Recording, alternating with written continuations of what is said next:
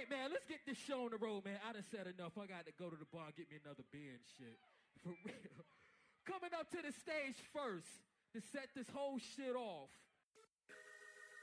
Let the show begin. All systems go.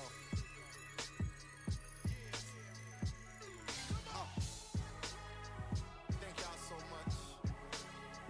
Thank y'all for listening. Spawn Tigger. And I do this all for hip hop. I'm lying like shit. I do this shit for my goddamn mortgage, nigga. For my bills. Fucking my food. And just like that, we're back, ladies and gentlemen. Thank you for checking out this bonus edition of the 12 Kyle podcast. I'm your boy 12 Kyle, and this is the 12 Kyle podcast. As you see in the notes, we are taking it back. We're going back 10 years. For this episode, we're going back to September 27th, 2011. My man, Phonte from Little Brother drops his debut solo album called Charity Starts at Home. And as I mentioned in the intro, man, we got the homie Matt B back in the building. Matt, what's good, man? You're Tigolo. I'm doing good. I'm excited to talk about this one. Oh, yeah, definitely. Yeah, as I mentioned, man, it's really kind of hard to believe that this is 10 years old. 10 years, yeah, just 10 years for Charity Starts at Home. Now, as I mentioned, Phonte, if you're not familiar with Phonte Coleman or Phonte or New Tigolo, whatever you want to call him, obviously he is well known for being a member of the group Little Brother, rap group Little Brother. Phontigga. Yeah, right. Phontigalo. And member of the rap group Little Brother, also a member of the group The Foreign Exchange. So he had been making music long before this album. However, this was his first solo effort. So we're going to talk about it as this album turns 10 years old. One of the first 10-year albums that I've done on this podcast. But I think it's worth talking about because of how I think this album actually came out. And we'll get into that in just a bit. But let's start right there, man. What was your, before we get into the album, what was your introduction to Phonte? Do you remember, like, you know, when you first heard him, or was it with Foreign Exchange, or was it with, Little Brother? When did you get into Phonte? It was Little Brother. It was the song Lovin' It. Okay. I don't know if you've ever heard of Rap Critic. Yes. But, yeah, he did a cover of, he was reviewing the song Lovin' It, and then he started using, what's that song with the "Oh my God, yes, oh my God" Tribe. sample? Come on, man. No, I know that he sampled Tribe. I'm asking like the name of the Little Brother song. I think it was "Still Live Through." Yeah, God Still Lives Through. Tribe, yep. And he had the today's rap fan is tomorrow's rap critic. That line that Phonte used at the end of each episode that he did. Mm-hmm. So I was like, all right, let me check this out, because I was a fan of Ninth, because the first beat I ever heard from him was the song Threat that he did for Jay on the Black album. Right. And yes, for those that don't know, Ninth produced that song. And I was just like, okay, this dude's beats are nice. He kind of has a little bit of a Dilla feel, you know. Very straightforward drums and a lot of soul samples. So I was like, let me check this out.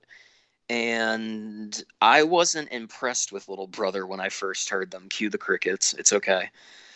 I wasn't impressed at first, but then over time, you know, you buy an album, which I always did and still do. You buy an album, you play it. You know what I mean? Right. You spent that $10 or whatever, and you want to, you know, get your listens out of it until you like it. And so I just kept on listening to it, and his range to me was always very impressive. Number one, I think he's a better singer than Andre is.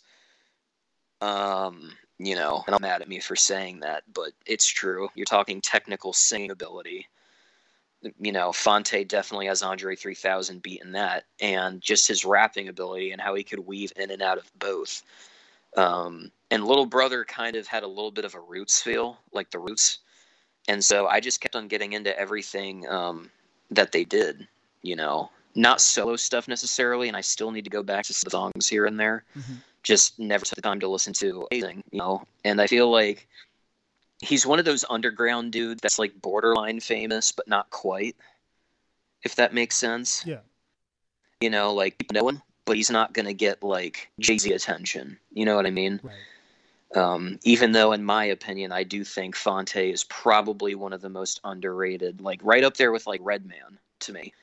He's extremely underrated, and I've always felt like he doesn't get his credit, and I feel like we should be mentioning him as one of the best hip-hop artists of all time. Wow, that's big praise.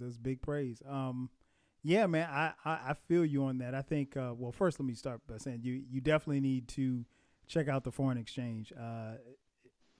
All of their music is incredible. I'm a huge fan. I'll be honest, I'm very biased when it comes to the Foreign Exchange, but if you want to hear, just good music, great music, I should say. Okay, so let me ask you this then: Little Brother versus the Foreign Exchange. Then who you got? It's two different styles, because you got to remember, with Little Brother, there's just rapping, right? But the Foreign Exchange is Fonte singing, the instrumentation from Nicolay, and so it's not really comparing apples to apples. So it's just the Foreign Exchange is on some cool, smooth, mellow shit, basically. And Little Brother is on some cool ass rapping. You know what I'm saying? So that's true. Yeah, so it's different. But didn't Fonte rap a little bit with the Foreign Exchange when like they first started? The first album, which was called Connected, he and rapper Big Pooh, they did do some rapping on the album. It wasn't all singing. It was, in fact, the majority of Connected was them rapping, and then by the time the second album came out for the Foreign Exchange, it was more melodic, more singing, and that's kind of threw some people for a loop, but it was really, really dope. Now, I will say this, because there is singing on this album, so I wanted to talk about my first time hearing him sing, too. Mm-hmm. And that was when I heard the song Cheatin' off the Minstrel Show.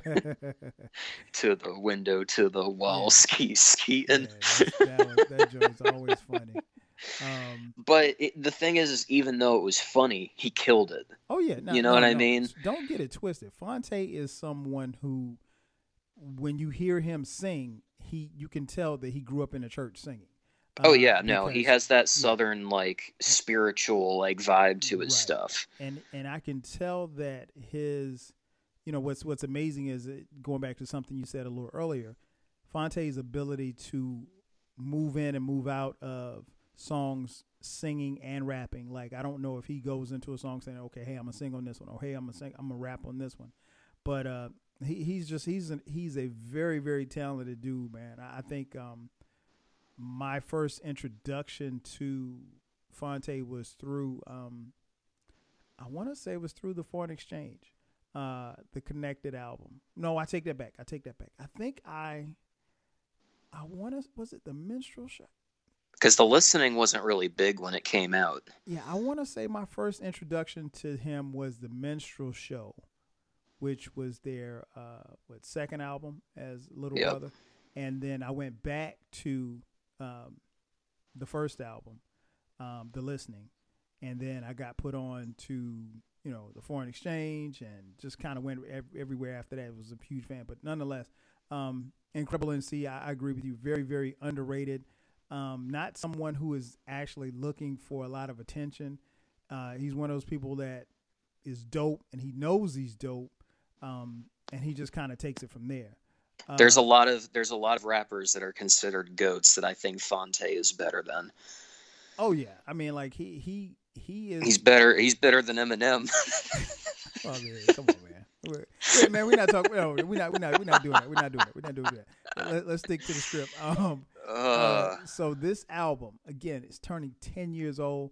It wasn't an album that sold a lot. I think it, premiered on the Billboard. I think it got as high as 60 or something like that. Only 42 minutes, but I think it's a power-packed 42-minute album, almost 43 minutes. It was critically acclaimed. I think the people who, are into music really, really dug it, at least from what I could tell. and again, this is 2011. So the album, when it comes out, it's obviously being listened to by a lot of people. But here's the thing. I don't think you could talk about this album without, talking about, and we'll start first with the production. Now, the production on this album, I think, is really, really good. But one of the key things about the production on this album is that the production features, Ninth Wonder, who you mentioned a little earlier. Ninth Wonder, if you're not familiar, was a member of Little Brother, an original member of Little Brother with Phonte and rapper Big Pooh. And, at the time or somewhere after the Minstrel Show, they had a falling out, and Ninth Wonder left the group. And so it was they had another falling out when trying to make what was the name of their last album? I can't believe I'm forgetting this. I love that album. Yes, they had a falling out right before they started working on that album too. Yeah. So I've heard through the grapevine that Ninth Wonder is not easy to work with. I am not going to say who I've heard that from, but I have heard. I mean, it's documented. They went on record. They answered some questions about it when they did their press tour for that particular album.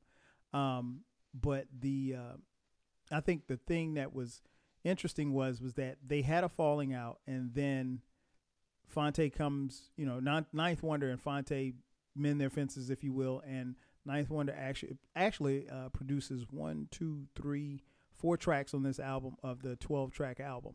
Well, there's actually 11 tracks. It's really 12 tracks with the interlude, so you might as well say it's 12, but it's really 11 full tracks.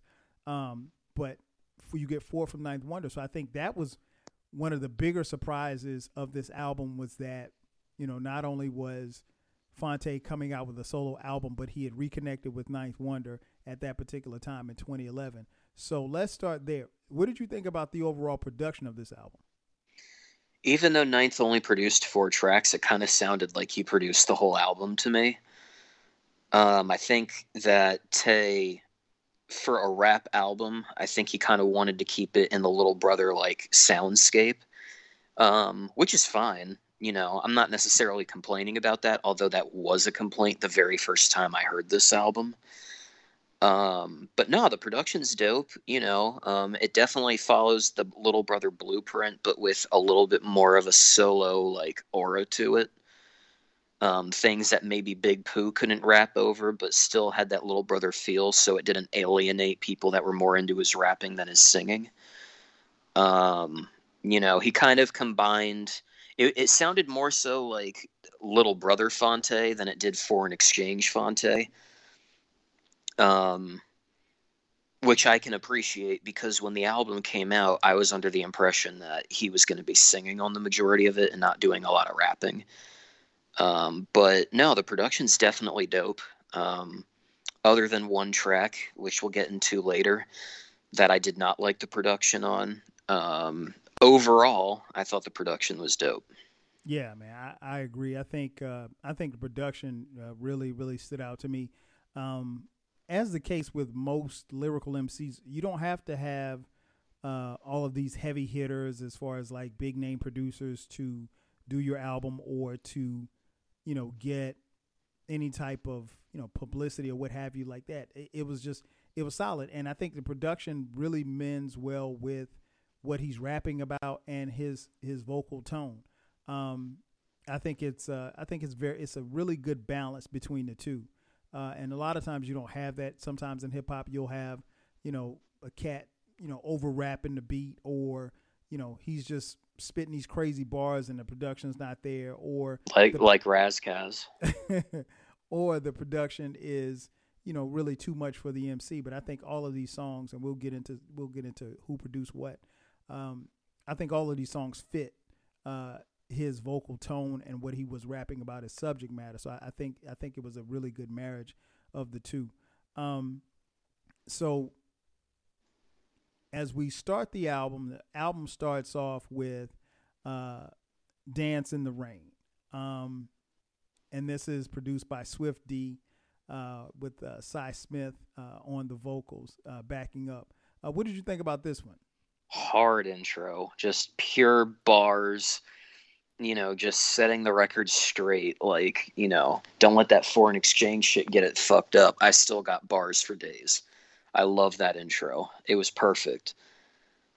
Yeah, man. I think for me, one of the things that I found in listening to this album, particularly as it grew in age, was that it was very relatable to me because Phonte, I'm older than Phonte, but I'm not. Oh yeah, I forgot about the line. Man, I do this for hip hop. No, I'm just kidding. I do this shit to pay my mortgage. Pay my mortgage, right? Yeah, so that's so relatable. Right, so that's relatable. So if you were probably 17 when this album came out, I'm not going to say it would be over your head, but I mean, I think some 10 years now later, you probably have a better understanding and better. Yes. It relates to it better because he's on some grown man shit this whole album. Like, this is a full grown man album. Although I did have a job when I was 17 when this album came out. So we'll get to that in the next song. So I think, that's one of the things that was impressive about this album was that it was just bars. And he had like, for me, I've always said this on this podcast and on Eclectic's podcast, that the thing that always impressed me is that when an MC can say something and it just resonate with you, and it doesn't have to be something long or drawn out. He said on this joint, he said, I don't want the world. I done seen the world and you wouldn't want it either. So he's speaking as a man who's been around the world and seen, and not literally been around the world, but he's seen some things. He said that I don't want the world, but I done seen the world. And if you ever saw it, hell, you wouldn't want it either. And I think that line stuck with me because, a lot of times people see Phonte as this MC and they know that, oh man, he should be bigger than what he is. He should be bigger than, insert whatever popular rapper. And Phonte is cool and very comfortable in the skin that he's in, and he doesn't want, all of that fame and everything else that comes with it. And I think he kind of spoke to it in that particular bar. Then we get to track 2, The Good Fight. This is produced by Ninth Wonder. Yes, sir. What did you think about this one? This is my favorite song on the album. Okay. When you wake up in the morning, I want you to go to the mirror, and I want you to look yourself in the eyes and say, fuck you. Fuck your hopes, fuck your dreams, fuck all the good you thought this life was gonna bring you. Now let's go out here and try to make this bitch happy. New Tigolo. I want you to look yourself in the mirror, fuck you, fuck your hopes, fuck your dreams, fuck all of the good you thought this life was gonna bring you. Now let's go out in here and try to make this bitch happy. Mm-hmm. That was so, even though I was only 17, I had a boss who I felt that way about at the time. It was volunteer work. I did it for a class in school, but I worked at a nursing home, and I just saw all these people that lived there where basically that first line, the whole fuck your dreams thing, a lot of them could probably relate to that. And as I got older, that song just marinated with me more and more, and I love the production for it. Now, I will say this. In Phonte's verse, he uses a homophobic slur, which I mean, not exactly... That's hip-hop. You know how it goes. Not defending it, but, it's I expect more from Phonte, though, is what I'm saying. Like, I don't think he's homophobic. No. So I would expect a little bit better from him when it comes to that. I think that was kind of just like a filler line where he needed something to rhyme with what he said previously. But yeah, bullshit. As soon as I come in the job, yeah, oh man, that song is just like perfect for blue collar workers. Right. Yeah, I agree 1,000%. I think the thing that stands out about this track is that it's like you said, it's so relatable. It's going to a job that you really don't like, dealing with people that you don't want to deal with at work, dealing with BS that you don't have to deal with, but you know that you need that check. And he even kind of, pokes fun at just the whole process of it. And I think that's definitely relatable. And the line, keep it real, Tay, and don't ever sell out, but how the fuck you sell out when ain't nobody selling? Yeah. Oh my yeah. God. I mean, that is so true. That's the bar for me, on that particular song. Go out and live out your dreams. That's what they tell him. Fam all in my ear, and they keep yelling, keep it real, Tay, and don't ever sell out, but how the fuck you sell out when nobody ain't selling? And that's true. I mean, at that particular time, music was, again, he recorded this in 2010. It comes out in 2011. The internet, the whole streaming thing was starting to pop off and everything like that. So people were trying to figure out, okay, well, how do we figure this out? How do we equate these sales? How do we combat the internet, basically? Because you got these sites, these pirate sites where you can get music for free. And, so he was like, people tell him not to sell out. He's like, how you going to tell me not to sell out? Ain't nobody selling. Because at that particular time, record sales weren't what they are now. Streaming wasn't a thing yet. So right. People were just downloading shit for free. And it was, you couldn't quantify your record sales because you just not that streaming helps somebody like Phonte, right, but whatever. But yeah, to your point about the intro, that's actually from Chris Rock, Chris Rock's stand up. Funny skit. You gotta check it. You guys gotta check it out if you haven't heard it. But yeah, there's that skit that right there at the beginning is what where he got that from. Then we move to track 3 featuring Gene Jolly, who sings the background. The title is called Everything Is Falling Down. This is produced by Crisis. What do you think about this one? Lyrically, I love it. I love the hook. The beat is good, but a little bit generic. But I definitely love the content. I think overall it's a dope song, but I felt like the beat, a little bit of a change of pace. That's just my opinion of Crisis. Don't get me wrong. Crisis is super dope. But I felt like he could have done a little bit better with this beat. Good beat, but not great. Yeah, I love this joint, man. Love this joint. Love the production. Love Gene Jolly on the hook.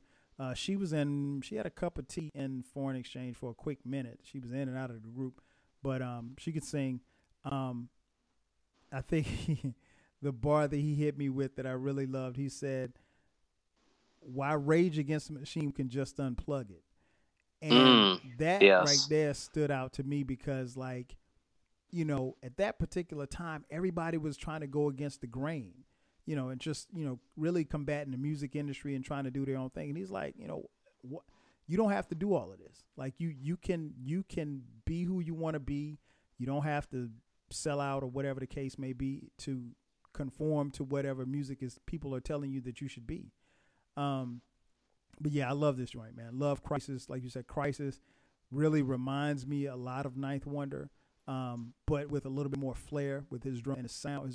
Yeah, I definitely think Crisis has better drums than Ninth. I will say that. Well, I mean, I never compared the two, but I'm just saying, like, I think he is definitely one of the most slept on producers out there. For me, he doesn't disappoint. Then we get to track 4.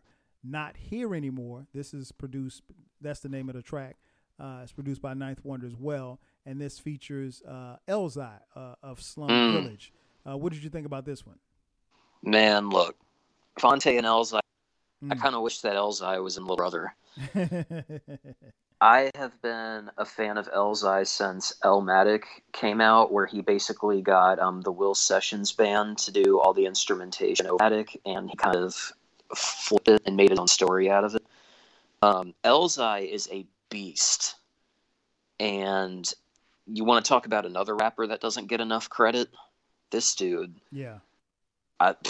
If somebody has heard a whack Elzhi verse or less than enjoyable Elzhi verse, I would challenge them to send it to me because I don't think it exists. Like, this dude, I'm not going to say he smoked Phonte on this song. He definitely had the best verse, though. I don't think so. I'll say this. The line that Phonte had where he said, I murdered the whole alphabet, so bury me a Jeep. Man, look. I think now I will say this. Now, if we're talking about hiding places, I think Elzhi smoked him on that song. On this one, I think Elzhi got him, but it was close. Nah, I think it was close, but I think Phonte came. I mean, when he said my DC brothers say you Bamas lack experience. And see, now you wouldn't catch that because you're not from Yes, DC. I would. Okay, so you know. Yes, okay, I would. So yes, when there was a lot Bamas lack experience, and that's how. Yes. If you're from DC, shout out to my man. It's funny because when I listen to their podcast, the Vault Classic Music Review Podcast. Shout out to B Cox. When I listen to their podcast, it's funny. Sometimes they'll say the word Bamas, and I just when I hear people from DC say Bamas, it's so funny to me. Or the word Slim, how they end everything with Slim. Yeah. Or Mo. But yeah, they said you Bamas lack experience. Then he said Carolina on my mind like Steve Spurrier. Steve Spurrier was the head football coach at the University of South Carolina at that particular time. So that little bar right there, I like that little play on words that probably flew over a lot of people's heads. But yeah.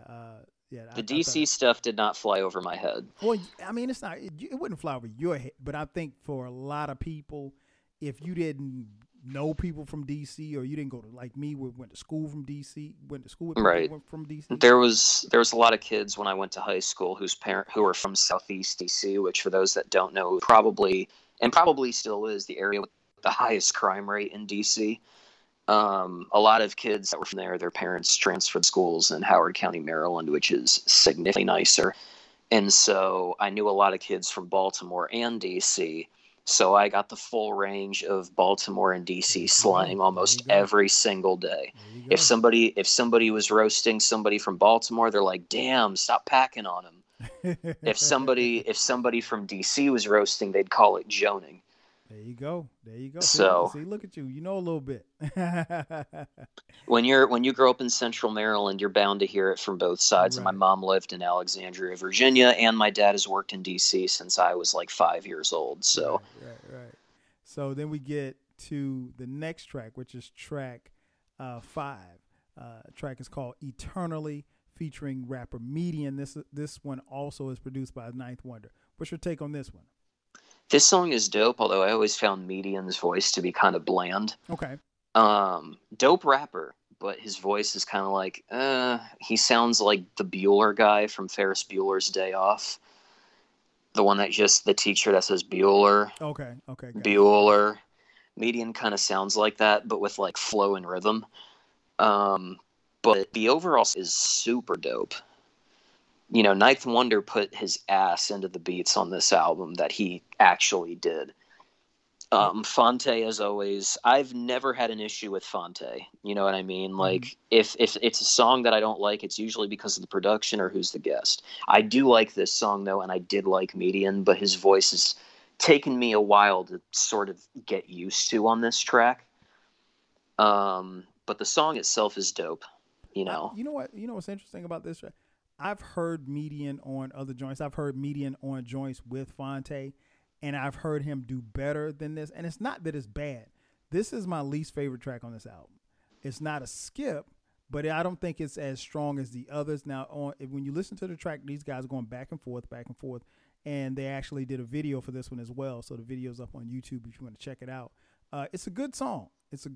I just think of the batch of songs that made this album, I think it's the least of the good for me. But still, I disagree, but we'll get to that. Yeah, there's not. I can't put anything personally. I can't put anything over that one as far as being not the best song. The next track that we want to talk about is "Sending My Love," which is produced by the homie Stro Elliott of The Roots. What was your take on this one? This one was beautiful. You know, like, this is where the album starts getting very pretty. Mm-hmm. You know what I mean? He starts going into more of like the lush style, just like really smooth.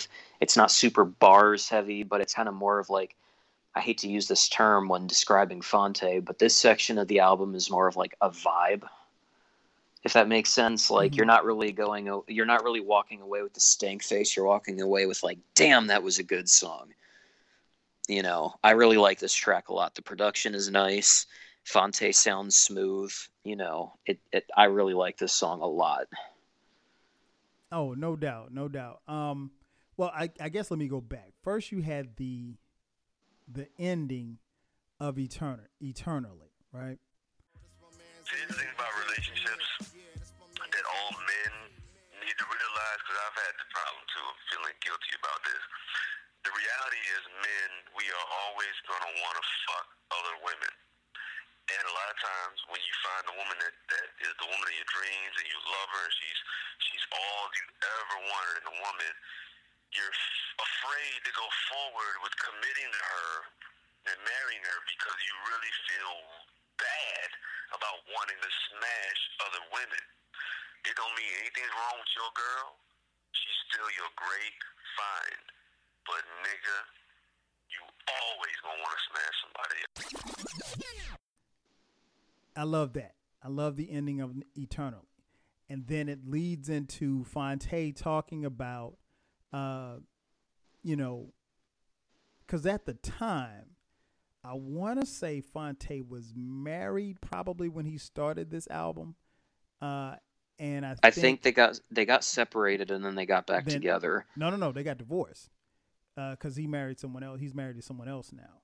But I think this is his child's mother, I think. I don't know. I don't be getting in people's business. But anyway, but I do know that he went through a divorce, I think, during this particular time. But this, like I think you make a great point. This is where the album flips and it gets even more personal, but it's still really dope. So he starts off in the intro. So many people be asking me like, man, how do you do it? How do you stay happy in love? I think it's really just a state of mind. I mean, I know single men that'll kill for a home cooked meal. I know married men that'll kill for a quiet house. Shit, it just all depends on your perspective. You know what I mean? Ain't nothing perfect. Right? So that's how he kicks it. And then I think the thing for me about this particular song and the subsequent songs was that at that particular time that this album came out or shortly thereafter, I had two of my close friends, male and female, both were going through divorces, right? And as I listened to this album, I got more and more of a vibe as to how they got into that particular space and where they were. And this album kind of became therapeutic for me because I was hearing, it was interesting because these are two different people. I was hearing different stories because I would talk to my friends quite often. And when I would listen to this album, it would remind me of some of the things that they were, sharing with me in confidence about, some of the things that had happened in their marriage or whatever. And I'm married too. So Matt's not married, but not yet. Thank God. Not yet. He's getting married sometime soon. No. You got me fucked up, sir. No. No. So having them go through these experiences, really, really kind of shaped this album. Helped shape, particularly these couple of songs, helped shape, some of the conversations that we had. But he said, what he said in the song? Like I said, he started off in the intro. And then he's speaking in this song about how, things aren't necessarily going good at home. He just happened to run into this chick. And then, one thing kind of led to another. And he says it so innocently that you can kind of see how it got to the point where it got to. And one of the bars that he hit me with on this, he said, people want what grandma and granddaddy had, but they ain't have options. We do. And that's a key point because I think when you talk about marriage, people always look at grandma and grandpa. They were married, 70 years and, That doesn't mean they wanted to be. Right. And sometimes they, might have been married and grandpa had a another set of family all the way on the other side of town. I mean, you just never know, you know. So, but yeah, things were more old fashioned back then. Yeah, like when you got married, you got married. You got married. You know and what you I mean? Stayed together till death do us part. You know, but it also kind of speaks to, you know, how it is now, where people get into an argument and then all of a sudden they want a divorce. But I think Phonte really opens up right here, and I don't know necessarily if he's talking about himself or he's just speaking as a man in his perspective. But this is a very, very interesting track. You gotta listen to it and kind of absorb this one. But yeah, so that's Sending My Love. That joint, it really, really, really goes hard. And again, that was produced by Stro Elliott of The Roots. Then we get to track 7, produced again by Swift D, who also produced Dance in the Rain. This one's called Ball and Chain. What's your what did you think about Ball and Chain? This is by far my least favorite song on the album. Hey, no, go ahead. That beat sounds a little bit fluffy and clubbish for me. It just got a little bit too repetitive. Yeah, it's by far. I don't hate it. I don't necessarily dislike it. I think it's cool. But it's like, if I'm going to this album, that is not a song I'm going to. Gotcha. Yeah, this one, I think, again, I refer back to my friends and their, pending divorces at that particular time. Verse 1, he says, she holds me down, she holds me up. She licks my wounds, then cuts me deep. She tells me to stay, then plans to leave. She is my cure and my disease. Oh, come on, man. Oh, no, I get you. I get you. I'm not saying you. I'm just saying how deep that is, particularly for someone who, if you're like me, someone who's been in a long-term relationship, a long-term marriage. At the time of this recording, I've been married 20 years. So I have been in a very toxic. I have been in some very toxic situations. Yes. So you know, and like, so that last thing, she is my cure and my disease. So this person that he's talking about, in a way, he thinks that, or at least he thought that the relationship was the best thing for him. But he also understands that at this point, it's the worst thing for him. And that's a painful spot to be in. And if you've been in relationships long enough, you know, or if you've lived long enough, you probably, hopefully none of you have, but I'm sure a lot of you probably have, had those kind of relationships. Yes. My last relationship was so toxic. So I can relate. Like I said, I never have an issue with Phonte on a Phonte song. I had an issue with the production on this song, like a big issue, to the point where I'm not going to skip it if it comes on, but I'm kind of going to tune it out a little bit. He kills me at the end when he says, he said, like teardrops of a clown, you just want to live in peace, but can't show too many teeth because she'll take shots at your crown. I mean, that's bad when a woman is smiling and she is willing to, I can relate, Phonte. I can. Yeah, if you were in a toxic relationship, you definitely could relate. And Kyle knows about the person I'm talking about because I was in a relationship with this person when me and Kyle first started talking. So I think I remember. And then track 8 is an interlude, To Be Yours. Then we moved to track... Whoa, wait. That interlude is beautiful. Yeah, but it's an interlude. It's a beautiful interlude, but I mean, I have nothing to say about an interlude. I'd never cover interludes. All right, fair enough. I just figured I should mention it's beautiful. Yeah, it is beautiful. It is a beautiful, and I think it's only like a minute 32 seconds. And this was produced by Phonte and Zoe. Shout out to the homie Zoe. Then track 9. Which also featured a video. This is called Gonna Be a Beautiful Night, featuring Carlita Duran, produced by Symbolic One. What was your feel on this one? Man, look, Drake bit his whole style from Phonte, bro. Come on.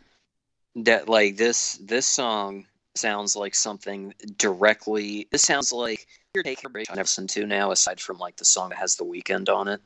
But like, whenever I listen to early Drake, it sounds like he bit from Fonte, and this song is a prime example. Only Fonte can pull off a song like this. It starts out with those beautiful strings at the beginning. Oh man, this song is amazing. Probably my third favorite on the album. Yeah, man, this is beautiful. I think the video's even more dope. Again, shout out to Carlita Duran. She is an incredible singer. She's in a foreign exchange camp as well.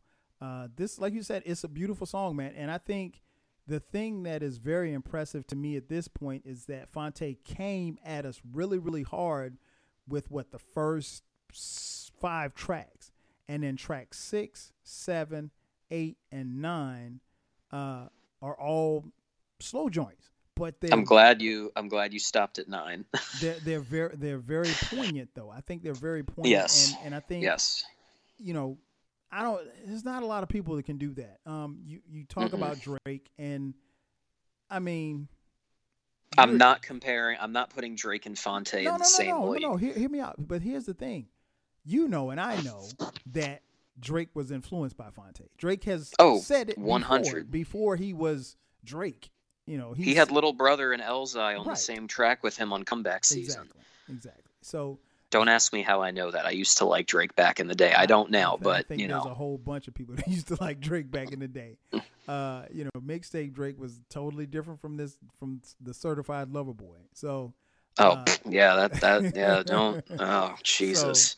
So here's the thing, you're right in that, and I think Fonte he doesn't talk about Drake. The fans are always talking about Drake when it comes, because I mean he clearly stole the style. He clearly yes. I saw a funny interview where Big Pooh and Fonte were taking a lie detector test. And Pooh said, Fonte, I saw that one. Yes, Fonte, do you think you sound like Drake? And Tay was like, no, I think Drake sounds like me. The fuck you mean? And that's true. That is so true. But yeah, man, this track is beautiful. He was diplomatic about it, though. Yeah, I think. I think he always is, because he knows what it is, and he knows that if he says, hey, Drake stole my style, then he sounds like an old man if he does that. People, you hating on Drake. You want to be like, and to be honest, and Fonte said it before. He doesn't mind the comparisons. He knows who he is as an MC, who he is as an artist. Look, he's getting compared to arguably the biggest artist in the hip hop world. That should be a huge compliment. Well, here's the thing: if that artist did not steal his whole style, I mean, who's to say that? Right. That he would be where he is. But I mean, Fonte is very comfortable in where he is. One of my artists said, if you're ahead of your time, you don't reap any of the benefits. And the person that has the same style as you that comes later usually takes all. Mm-hmm. So Fonte, that's very valid. That's very valid. Fonte was ahead of his time, but because he was ahead of his time, he barely sold anything. And then Drake comes with the same style. And, he was in a wheelchair on Degrassi or whatever the fuck. And he comes in and everybody's like, and all the girls are like, oh my Aubrey. God, poor Aubrey. Oh my God, Drake. Meanwhile, I'm looking at him like, man, this sucker ass motherfucker, man. Well, we didn't talk enough about Drake. Yeah. Let's move on. Track 10, We Go Off. This was produced by Fa10. And this features Pharoahe Monch. The legendary. We got to put that. Yes. Pharoahe Monch. Man, this is a bar session. For the record, Monch is one of my personal favorite MCs of all time. Kyle knows how much it. Yes, Kyle knows that Monch is like, yes. So what do you think about this track? Oh, come on, man. Come on, bro. Yeah. Party time, excellent. I might go off. And then Monch comes in and he is like the rhyming every single word in a sentence with the end of automatopoeia, and he keeps that sound over the course of an entire bar. It's crazy. Onomatopoeia, slap the shit out you. You have no idea. Yeah. Man. Monch. Both of them got busy on Monch got him. And you know what's interesting? 1000%. Munch had the best feature verse on this whole shit. You know what's interesting about this is that this song is only like 2 minutes and 30 seconds. And it really, I could have gotten like 2 more verses from both of them, Yes. to be honest. And you know how, and I could tell that Pharoah Monch knew he killed it, because at the end he just ends it with yes, yes, y'all. Oh yeah, I mean, but that's an old school hip hop. That's how you would end your verse. Yes, yes, y'all. You know that, or tell people to do something. Monch is a cheat code, bro. He's not fair. He's like Black Thought. You put him on a song with you, and it's like, well, shit. What do I do? Yeah, both of them gave bars on this one. Like I said, who do you think got it though? I think Pharoah got him. I think Pharoah got him, just not by much, but he got him. Because, like you said, the onomatopoeia at the end. I mean, like, that was crazy. And just connecting each word that ends with "ia" for like, and it wasn't like it was a bar. He made every single word rhyme with that. Like, people that haven't listened to Munch before, y'all need to wake the fuck up, do your homework, and go listen to this man's material. Whether it be organized, another underrated guy. Yes, 1,000,000%. Whether it be organized confusion, whether it be eternally fairs, whatever, y'all need to give this man a chance. Then we move to track. We're at track 11. Yes. The Life of Kings. This is also produced by Ninth Wonder. This one features Evidence and Big Crit. What you got on this one? First of all, let's talk once again. Let's get into the underrated conversation. Evidence is extremely underrated. There'd be no Currency without Evidence. There'd be no Rock Marciano without somebody like Evidence.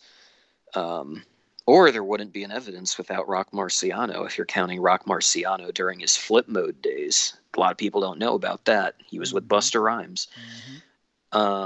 Big Crit is somebody that I always felt like should have been a superstar. Yeah, man. I don't know how you feel about his material. I love his. Crit. Yes. I think Crit and Kendrick are in the same tier, in my opinion, in terms of talent and the work they've put out, but I think Kendrick has had a much... Now, this is something I never would have expected. I think Big Crit has more mainstream appeal than Kendrick does, but for whatever reason, and I'm not saying Crit is better, I'm not saying that. I'm saying that I think Crit has more mainstream appeal than Kendrick does, but for whatever reason, Kendrick blew up and Big Crit did not, even though they both come from the same class. But I think Crit stole the show here. Timing and a lot of other things probably. I don't know that he necessarily has as much appeal. I think he's extremely talented, and he's really, really talented. I think he's really just scratching the surface as far as how good he is, because he's not only an incredible MC, but he's a musician as well. For anyone that hasn't heard his mixtape Forever in a Day, y'all need to go listen to that shit. That shit is phenomenal. But on this one, man, I think he delivered a great. Evidence had a great verse. Phonte had a great verse. Crit had a great verse. How do you feel about Evidence, by the way? Since he's on the song, I figured I'd ask you about that. I haven't heard a lot of Evidence's music. I mean, outside of, I probably heard maybe 10 songs from Evidence. I haven't heard a lot of his music. Not really familiar.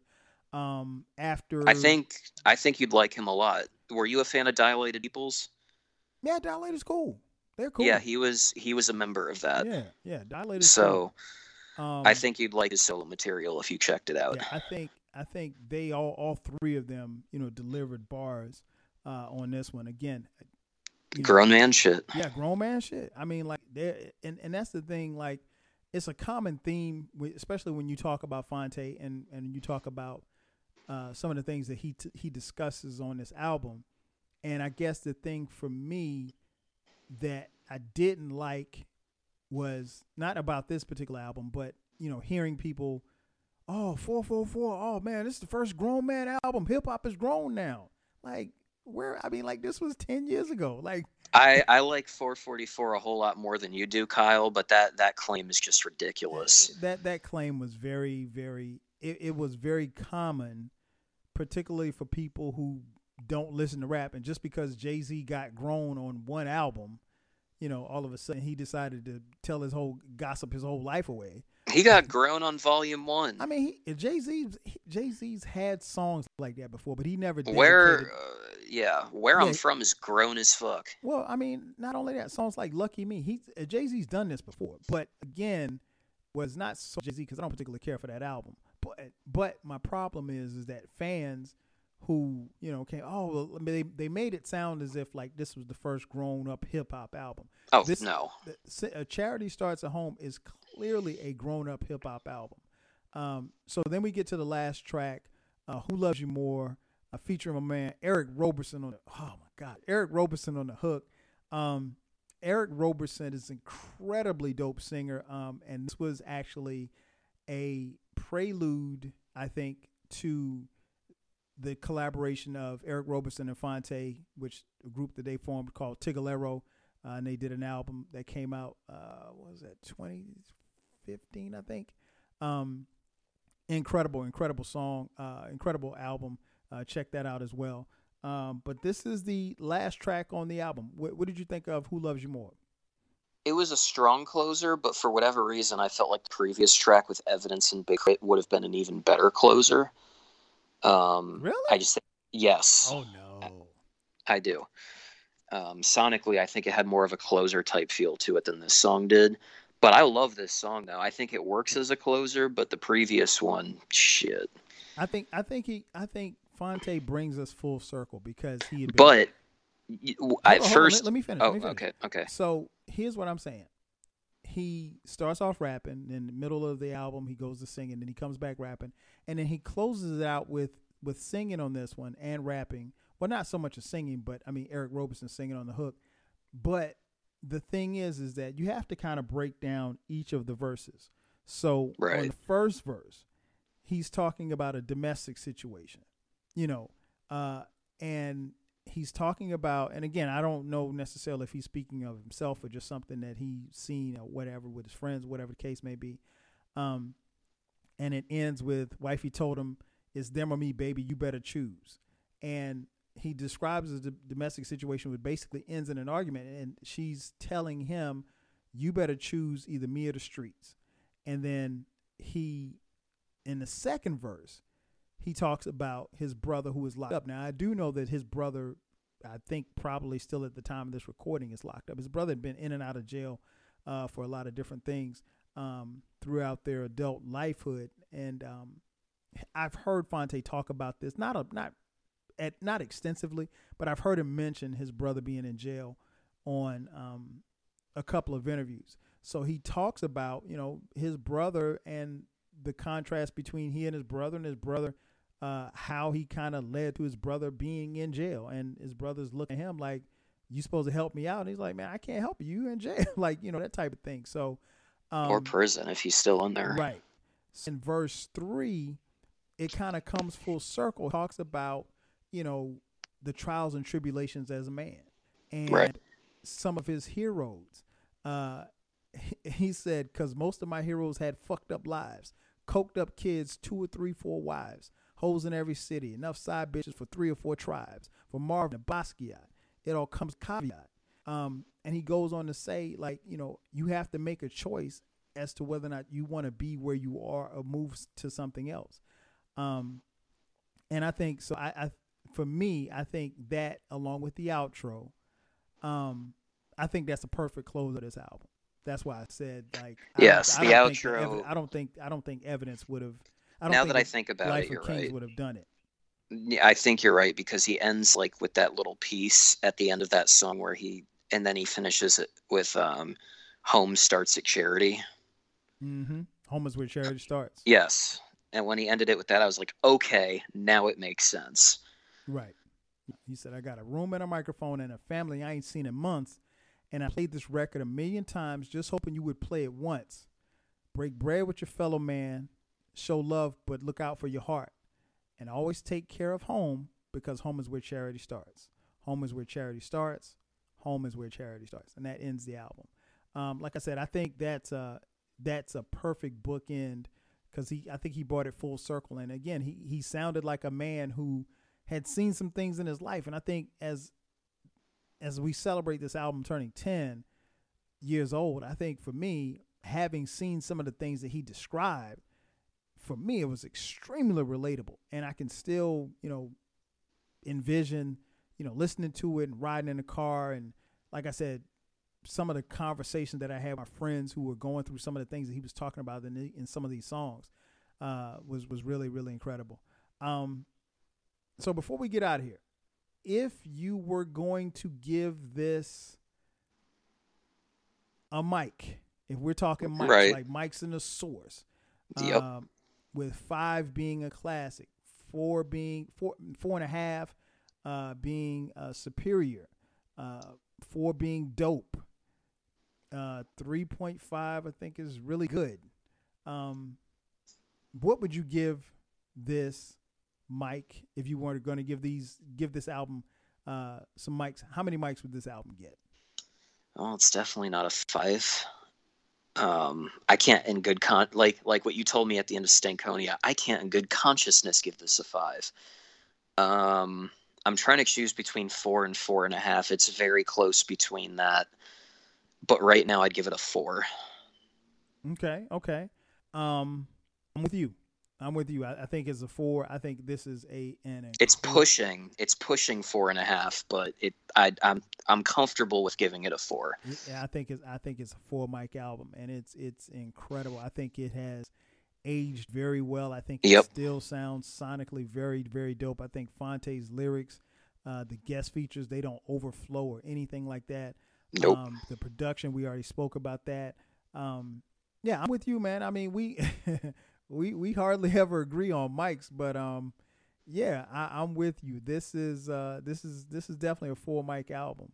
And I'm glad that we could come together and celebrate this, because it's 10 years, and it doesn't feel like it's been 10 years, but again, I'm glad that we got a chance to do this, because a cat like Phonte in this particular album, they deserve their flowers. And it's funny, Matt, because as I was thinking, when you actually, I think you would text me and we were talking about doing this, it dawned on me. I was like, damn, I had this podcast all these years and I haven't done one Foreign Exchange, one Phonte, and so this was good. So I'm glad we got a chance to do this one.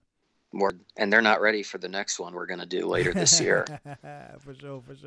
So before we get out of here, man, tell folks where they can find you, man.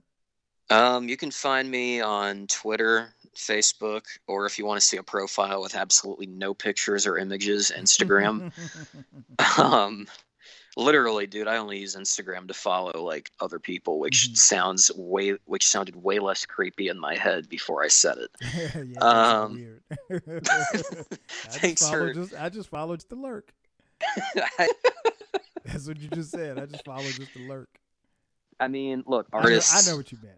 Yes, artists put sneak peeks of new material on Instagram all the time that I follow, so I made it for that. Oh, for sure. And to troll certain people that deserve to be trolled, because we got some racist people that need to be called out in these streets. Talib Kweli has been doing a very good job of that. But anyways, yeah, you can follow me on Facebook and Instagram, and I will tell you why The Infamous is a classic hip hop album. No, it's not. But we're not going to do that. You guys know where to find me. 12 Kyle across the board, across all social platforms. The podcast at 12 Kyle Podcast. Be sure to subscribe if you haven't done so already. Make sure that you subscribe to the podcast. This podcast drops every Thursday at midnight, and from time to time this year we'll drop bonus episodes just like this one that will drop Sunday at midnight. So be sure to check that out. That's going to do it for us. This one's in the books. Once again, charity starts at home. 10 years later, for my man Matt B, I'm your boy 12 Kyle. We'll catch you guys next time. 5Gs. I got a room and a microphone and a family I ain't seen in months. And I played this record 1,000,000 times, just hoping you would play it once. Break bread with your fellow man. Show love, but look out for your heart. And always take care of home, because home is where charity starts. Home is where charity starts. It's where charity starts.